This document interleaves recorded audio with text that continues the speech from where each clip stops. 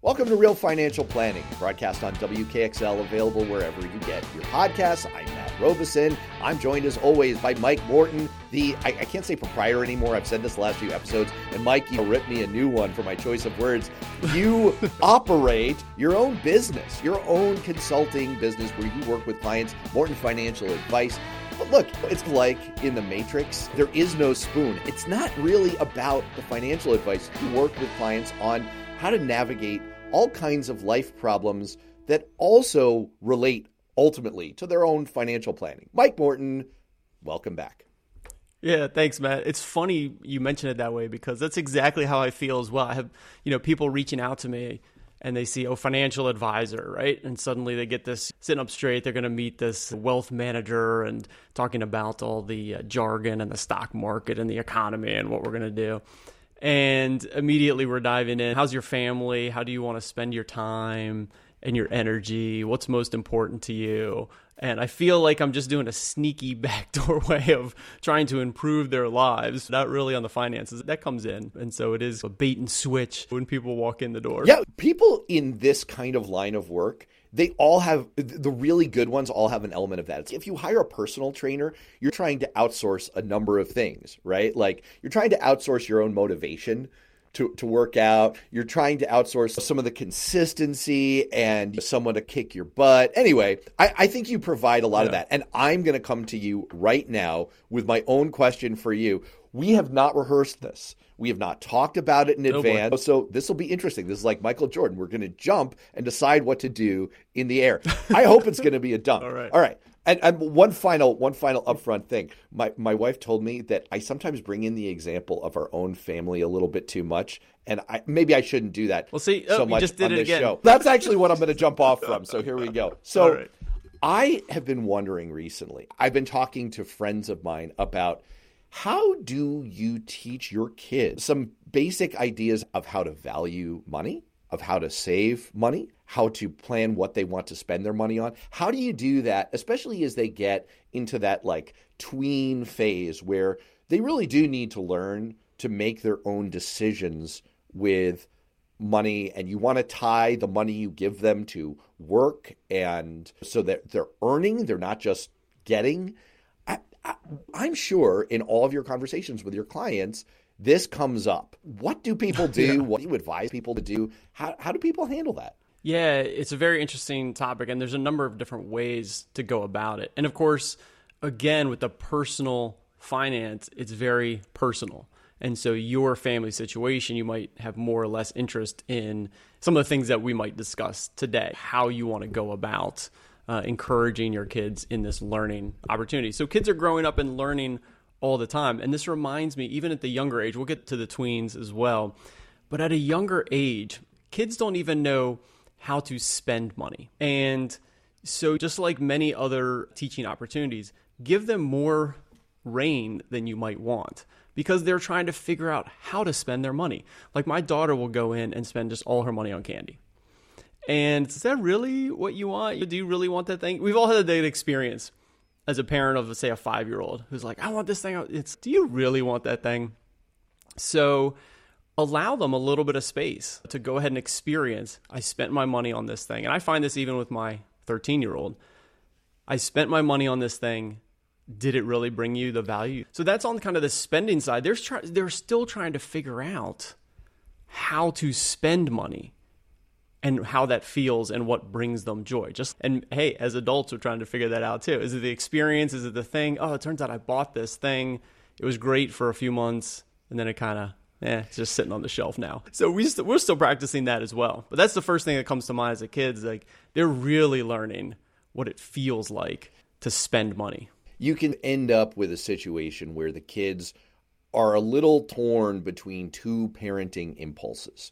One is you want them to have an experience where they blow their cash on candy and they regret it. But you don't want them to become so gun shy that all they worry about is buyer's remorse.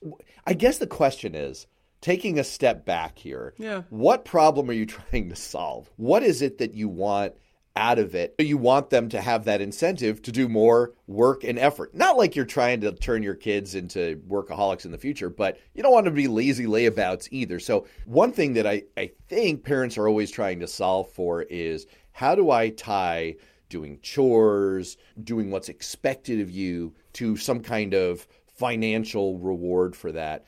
But then the problem that I feel like I'm always running into, and the other parent they're always running into, is, how is that meaningful if on the other end there's no sense of, this money that you have is limited, it's valuable, you really want to have it. Because if they're not then spending it on things that they value, if there's not that tie, I'm not trying to turn my kids into it sounds bad. Like, I'm not trying to turn my kids into little consumerists. But I mean, ultimately, this is somewhat about the financial planning aspect. And what you want them to come out with on the other end is being wise spenders. Let's talk about the first end of this first. Do you have any recommendations for how to manage this? Like, for example, one friend who's a listener to this show, one friend of mine, uses an app for chores. And you do the checklist of your weekly chores. Those are your expectations. The kid has the responsibility for checking them off when they're completed, and then they get a payment. It's all cashless, and it's like an Apple Pay type thing. And then they have that money to use. Do your clients use stuff like that? Do you recommend stuff like that? Yeah, a couple of comments there. You definitely can do that. And I've had clients do that. I've tried that myself. I have tried a number of systems myself over the years to varying degrees of success. I would caution the tying of chores to the money or the allowance, because you also want to encourage your kids to be part of your family and your community. And to run a household just takes effort. And if they put away a dish, do they get a quarter? Or do they just have to put away the dish because you just used the dish and put it in the dishwasher when you're done? It's polite to get up at the end of the meal and take your plate into the kitchen, rinse it, and put it in the dishwasher, right? When you're at your house or someone else's house, or putting the groceries away. Hey, we just, got a whole load of groceries. They all need to get put away. Are you going to pay them to do that chore, or is that just part of being out of the household? So each family can make their own decisions, but I've definitely read that you want to could be careful about tying the money to your expected household chores. And maybe those are decoupled. Hey, you get an allowance because I want you to have your own money, and I'll talk about that in a minute. But we also expect you to do these things around the house to just help out and be a good part of the community. And I think there's super valuable lessons in that as well. So you can go, again, personal choice. Which way do you want to go? Hey, I want to, mowing the lawn is something that I'll pay you $50 for. And it's not a household chore. I'm either going to outsource this and pay some other kid, or I'm happy to pay you. Or washing the car, I'll take it to the car wash, or you can make $15 and wash the car. So that's more how I think about it, is that there are certain chores that just have to get done. The allowance is not tied to those chores. But then we have another list of chores that if you want to do them and make some extra money, then you can do that as well. I think one of the things that this is pointing out to me, first of all, I think that's clever. And we also have used different systems over the years. Again, I'm hearing my wife in my head, like, I'm not trying to give away, but I suffice it to say, we've used different approaches. And I think that's one of the hard things, is finding something that you can consistently do yourself. Because look, we're parents, we all have a lot going on. So you don't want to be running like you don't want to be, in addition to everything else, the CEO of your household, and you're trying to manage like the performance of your employees, your kids, and like you have a complicated system, Yeah, I'll pause you there for a sec, because that's exactly right, Matt. I've found that so many times. I'm terrible at implementing and running a system within my house. And so I've learned, trying to learn over the years, to simplify what that system is and make it as simple for me and for the family as possible, because I'm not going to check in every day, every week, week in and week out. I barely can get to pay my kids. They're hassling me all the time. Hey, when are you going to pay allowance? It's 3 months later. So just keeping up with whatever you decide as a household, make it something that you can be consistent with, because that's what you find too. Everybody listening knows with kids, it's all about the consistency. As soon as you give an inch, it's all over. And this reminds me, I always use a seatbelt analogy. How often do your kids get in and not put on their seatbelt in the car? Never. Why? Because it's a non-negotiable. Like, you put it on every single time. And I don't get any complaining about that. Whereas anything else, when I've given an inch ever 5 years ago, I get endless complaining about the next time we have to do that thing. Kids are natural lawyers because they're so great at remembering and citing precedent. If you could bottle that and take it forward into like your judicial career or you're a clerk for the court, it's like, I remember in 1877, the precedent set in Robeson versus Morton. So that's a big thing, the consistency on the front end. And I like this idea of separating like, yep, no, you just get an allowance. Here is an explicit list of things that are outside of that, outside of regular week-to-week expectations where I'm going to pay you for that. But in order for that to be meaningful, in order for the kid to want to do those things, it's like you can kind of see their point of view where it's like, why should I bother to do this? What does it matter if I have this extra money? You're going to get me all the stuff I need anyway, and so that's the other end of it is like, how do you create enough, the right amount of scarcity on the other end so that they value having some money? So quick story on that. When my kids were pretty little, I want to say 3 and 6 and 7, we would go to some markets. And the markets where there's all the stalls, hundreds of stalls, lots of food stuff, but lots of other items. And the kids would go, can I have this? Can I have this? Can I have this? That was the refrain for the whole hour we're there. So then the next time we went, I gave them each like $10. So this is all the money you have for the market. So look around and spend it wisely. So this was teaching them to spend it on something. Of course, they would blow it on whatever. But it went from, can I have this? Can I have this? To, how much is this? How much is this? How much is this? Because they didn't know yet how to even read price tags. But it's all good lessons. Give them their own money. They've got their $5 or $10 or $50. I have my kids now, they go up to the counter. Oh, you want to buy that pack of gum? Cool, go ahead. Stand in line.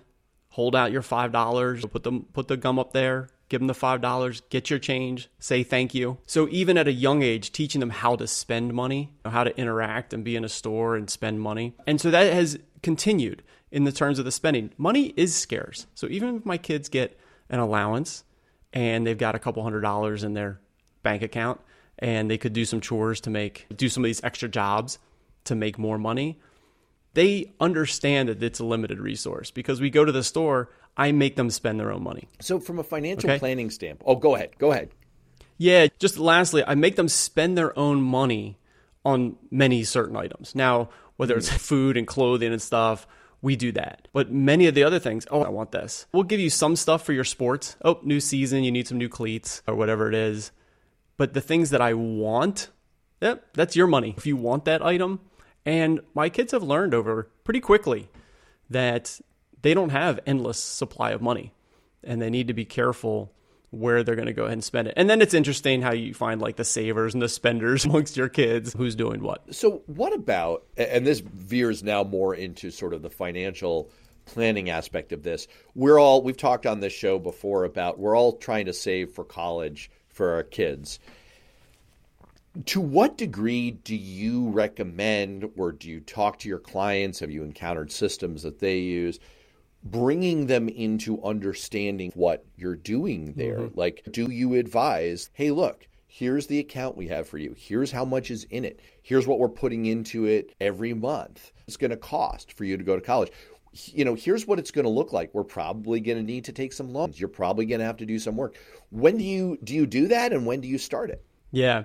Definitely recommend thinking about doing it. And if it makes sense for you and your family, go for it. I recommend doing that when they're more the teenagers, when they've gone through. My kids are now 10, 12, 13. So we're in that phase of what we've just talked about. They've got their money. They've got a few $100s. They're learning how to save it, how to spend on things that are important to them. The next phase would be 14 to 16 to 18, starting to bring in those conversations about college in particular. And different, again, whatever approach works for you and your family, but think about it. One way I often frame the college expenses is in thirds, all right? Try to pre-save a third of the money that you're going to spend for that child's college education. So that would be the 529s, pre-saving it.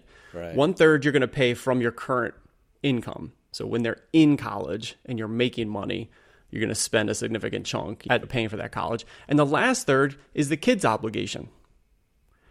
either working during college or taking out student loans, and the student is going to be responsible for that third. Now, that's just a framework to start, and you can toggle each of those. But in terms of having your child involved in the conversation, you do that during those late teenage years, and here's how much college is going to cost. And if you want to go to this college or this college that has significant difference in costs, you, my friend, might be making up a lot of that difference. We're going to pay $20,000, $40,000, whatever it is. You're going to make up the difference. So if you really want to go to that other school, that's fine. You're going to have higher student loans. Or you can go to this school and have lower student loans. And talk about what those student loans are, the monthly, how much it's going to cost per month, all those things to try to help frame it for them and help them understand that. But definitely bring them into the conversation during those years. This kind of takes us back to the top of the show where we were sort of in jest saying that I think part of what you do is sort of, I don't know, anxiety and stress management for your clients, right? Which is like you're trying to remove a source of stress in their lives. Do you find in having these conversations with people about particular topic, which is, you know, you've got kids, you're saving for them, how do you bring them into the process, et cetera, are you kind of riding a line there where you want to introduce things that are stressful? You're saying, I mean, financial issues are the number one source of marital arguments, right? When they look at what causes people to fight in their marriages, fights about money is number one, which is, you know, so that's a significant source of anxiety in the world. And how much of that do you help people to manage? Because you don't want to dump that whole weight of the world on kids when they're 14. You also don't want them to kind of blithely go along and think that this giant thing is just something that's handed to them either. Yeah. First is that when I'm working with a family, making sure the parents are on the same page with the values. Hey, college is a number one value. We really are going to do everything we possibly can. So maybe that last third that was the student's responsibility won't be. Parents really make it like that number one priority, sacrifice anything. Usually it's a competing priority. Yes, it's really valuable, but there's other things. You got to retire. I've got multiple kids. I've got other things going on. So I first make sure parents are really clear with the values and how they want to approach it with the child. So the same as we were just talking about with chores when they're younger, make sure you have a system that you agree to, how you'd like to have the conversation. The other point is, what is more stressful? Is it putting your head in the sand and arguing and ignoring it? Or is it bringing in your 15-year-old that understands college and how expensive it is? Trust me, they already know. And just having a conversation. Starting it early. Hey, I know college is coming up in a few years. Here's really what we can afford. Somewhere in this ballpark is what we're thinking. Which of those is going to be more stressful? Just ignoring the conversation until they're 17 and 18 and picking a college now? And I don't know that we can afford that. And then how are you really screwing up your financial plan? Or having that conversation early and bringing them along for the conversations you're having as the parents, bringing the child into those in a very ease them in over time. And I think that's a lot less stressful. Well, I think what that suggests to me, and it's just kind of a thought that sparked. It's not necessarily fully formed, but it does kind of connect back to what you're saying about what you should be thinking about early when the kids are a little bit younger. What's the lesson you want them to learn? And maybe the way to strike that balance between you want the kids to value money. You don't want to too much tie chores and work to getting paid because it's not like they're earning a salary.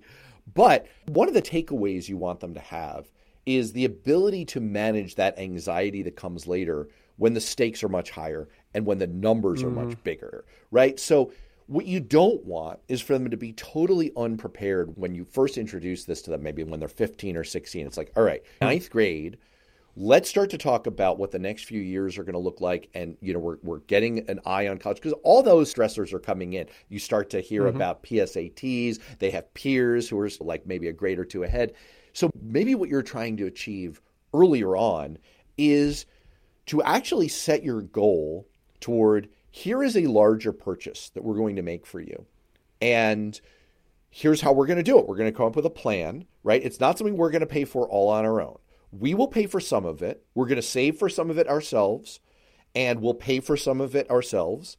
And you're going to contribute a certain amount through your extra work. And maybe you do that for like a year and you say, all right, look, here is a larger, you need a bike or whatever it is. And here's how we're going to do this. And you kind of model it. And in a way, it reduces anxiety later because you've already gone through the process of, all right, I know that this is a big number, but I have a plan for how to get there. And actually, if I keep chipping away at it, I find that I get there, I did it, and it wasn't too bad. I mean, maybe that's what you're trying to model earlier on. Yeah, it's all about having those conversations around values. Okay, so starting with the young kids, how do you spend money and getting that experience about spending money? And then as they get older, having conversations that we can't afford everything. No one can afford everything. And so what are the trade-offs? Hey, what kind of vacation would you like to take this year? Here's a budget. What would you like to do? What kind of things, they make their Christmas lists and they have an idea of like, here's how much kind of we spend on gifts at birthdays and Christmas. Here's the kind of parties that we have. What do you want? What are the trade-offs? What would you like to do? Do you want to go to a baseball game or do you want to have a party with 7 friends? So getting them involved in the financial conversations from the family level is also just very helpful, right? You're having the conversations amongst the parents already.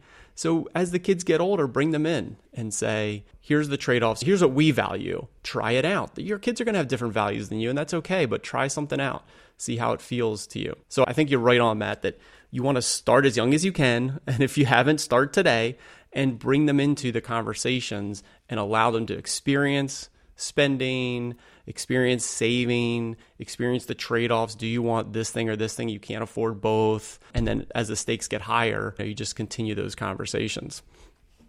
It really reminds me of, there was a great documentary about 20 years ago called Spellbound. It was about kids in the National Spelling Bee. And actually, most of these kids, I mean, it was incredible. What was so interesting was the parents. Many of these kids were the children of immigrants. And there was this father from India who what he said in the movie just stuck with me so much, which was the whole point to him of having his kids compete in the spelling bee was, in his words, to teach them what it is to strive for something and to show them what it takes to do that. And then, what that does for you is you achieve some success and you gain confidence and it leads to an ongoing pattern of success. I think that's what I take away from this discussion we're having here, which is what you're ultimately trying to do is, while you're still kind of in the sandbox of it, have them learn what it's like to do what you do, make a plan, execute the plan, and gain the confidence of, okay, I can do this. I know how to do the mechanics of it, and I know I'm going to get there if I stick to the plan. Yeah. And it's also about everything else with raising kids, allowing them to fail in a safe space and recognize money has its own, of course, as parents, we're really tied up on, oh my gosh, you can't spend your money on this or that or that. Let them get out there and fail. Let them try something. Okay, if you really want that, it's your money. But let them do that and gain that experience. Just like in everything else where they climb and they fall, or they do sports and they fail. Like the same is true with money. Give them experiences so that they can learn and grow out of that. Awesome. This has actually been eye-opening for me. And I hope it's helpful for other people. Mike Morton, thanks so much. Thanks, Matt. Thanks for joining us on Financial Planning for Entrepreneurs. If you like what you heard, please subscribe to and rate the podcast on Apple iTunes, Google Play, Spotify, or wherever you get your podcasts. You can connect with me at LinkedIn or mortonfinancialadvice.com. I'd love to get your feedback. If you have a comment or question, please email me at financialplanningpod@gmail.com. Until next time, thanks for tuning in. This recording is for informational purposes only and should not be considered for investment advice. Opinions expressed as are of the date of recording. Such opinions are subject to change. We do not guarantee the accuracy or completeness of the data presented here.